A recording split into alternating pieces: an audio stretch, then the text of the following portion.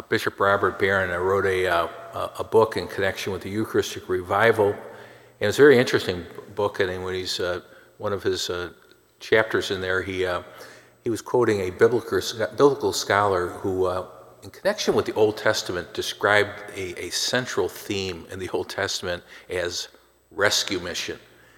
And through Abraham, Moses, the prophets, all throughout the Old Testament, there's the people, humanity had strayed because of original sin and needed a Savior.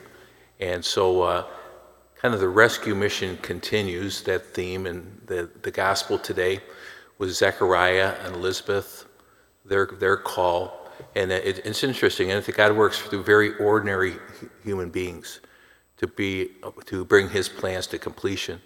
And we hear that Zechariah is also afraid, probably Elizabeth. Gabriel, the messenger, announced to them God's plan, and they're fearful, but they will give their yes. But it's all kind of moving us toward the incarnation, toward Christmas, when the rescue mission comes to its fulfillment in a way with Jesus being born into the world as our Savior. The name Jesus means Yahweh saves. And we certainly need a Savior, don't we? I mean, in our world, each one of us.